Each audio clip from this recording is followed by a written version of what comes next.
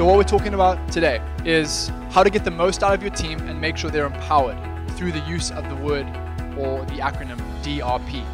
DRP is one of the most important things. You may have heard it used before. But what does DRP stand for? It's direct responsible person.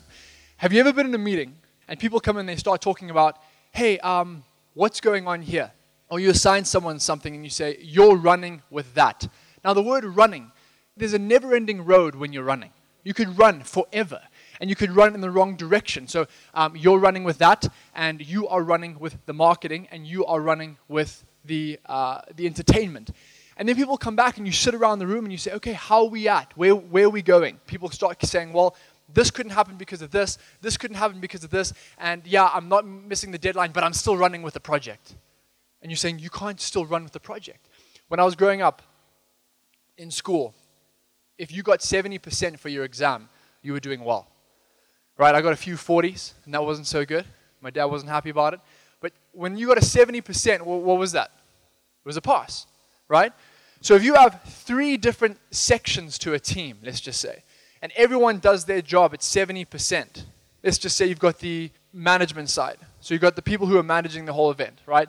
And then you've got the multimedia, right? Because every event or every project needs some form of multimedia, right? And then let's say you got the marketing / distribution. Now, if everyone does 70% of their job, that means that every person is leaving a 30% gap in everything that they're doing. And so there's a 90% gap in the holistic picture. And so you're creating a whole vacuum of 90% where people are saying, what actually happened? You were supposed to do this. I thought you were doing this. How come you didn't do this? What's going on? And we call this what the fudge, WTF. It's the WTF zone. People come in, and every single person's had this before, especially in Africa. You come around and you say, okay, so what happened? And then someone goes, well, I don't know. I did my part, and I thought she was doing her part, and she got sick, so she couldn't do her part, and then we just kind of failed the whole process. So the power of a DRP is so important, and here's how you do this. Instead of having meetings where you say, who's running with this? Because remember, guys, people can run in the wrong direction, they can run around in circles, and they can run so far that you can never catch them. So instead of saying, who's running with this? You say, who's DRP on this specific project? Everything is projectized. That's another podcast. But everything is projectized. So there's a beginning and an end. You've got to create things into broken departments. If I'm DRP over something, it means that if it's bad, it's my fault. If it's good, it's my fault. If it's confusing, it's my fault. I can't blame anyone. Imagine the leader of a corporation who's constantly hearing why things aren't being done because of other people under other people. What does that do? That disempowers every leader of making decisions and making choices. So here's a quote I want you to remember, and you can write this down. It's super important. It's leaders versus managers, right? Are you leading leaders or are you leading managers? Because if you're a lead on something, Milton, if you are the leader, you think differently than if you're a manager. Think about it. Fidelis, if you've got a team of leaders think differently than managers. Managers will manage the problem. They'll manage the missed deadlines. They'll manage the idiots. Leaders will fire the idiots, and they'll take charge of everything going wrong to make sure that it's done. So, are you a leader or are you a manager?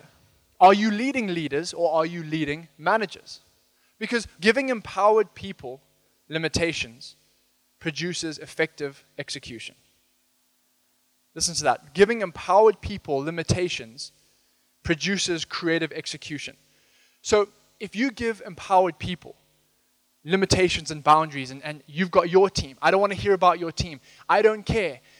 If I give a job to someone, if we give a job to someone, and this is such an important thing, if you're the DRP of a project or something, you can figure out how to do it any way you want. You can call Cephas from the street. You can call your gardener to help be a part of it. You can call Bill Clinton if you can get a hold of him. Whatever you want to achieve, you can do it. But you are responsible. You are the one who is directly responsible, and no one else can change that factor. So in the meetings, now let's come back to the meeting. No one can say it was my subordinate.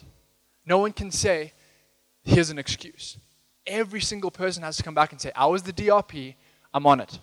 I've got it covered, it's done. Or, it wasn't done, but I told you 5 days before and I sent an email just so that you knew where we're at on this project.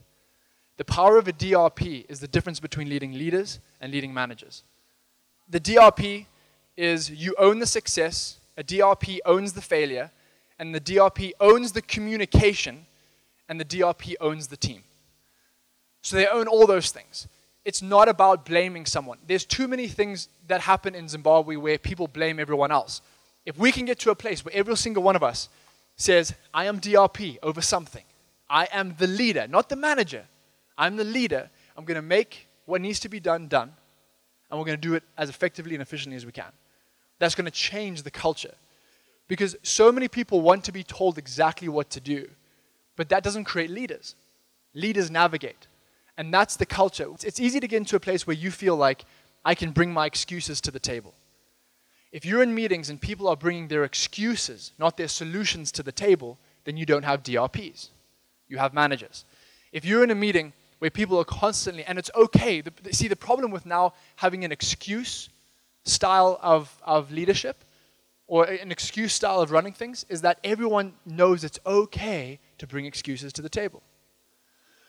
If you're in charge of something, no matter what happens, you bash the door down, you get it done, you challenge leadership, you challenge the people under you, but it all comes back down to you, the direct, responsible person.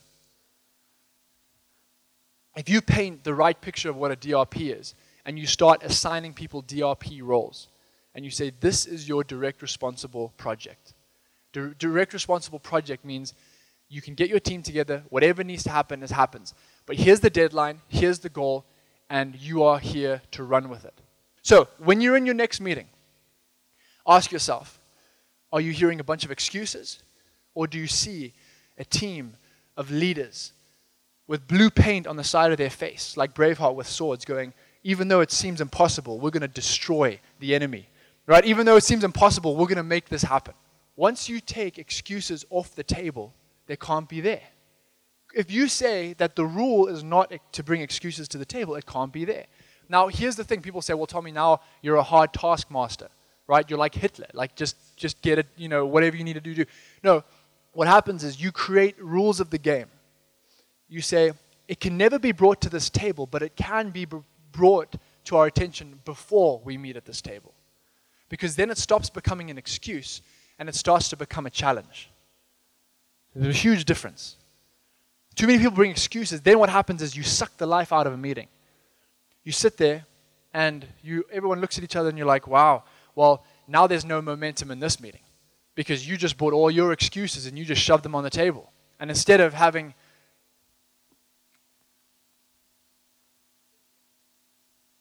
if you're a leader, you take charge. If you're a leader, you rally the troops. If you're a leader, you inspire people when they feel like they're about to turn away. If you're a manager, you just manage the problems. And you come back to the person in charge and you say, here's all the problems. We're going to manage the issues. No, we can't be managing issues. There's too many issues to manage, guys. That's why you've got to look at your team and say, do I have a team of leaders?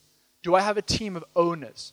Or do I have a team of people who are waiting to be told what to do, who are constantly bringing issues to my table? And then we'll talk about, probably next week, solution-based conversations will change the way your culture works in your teams.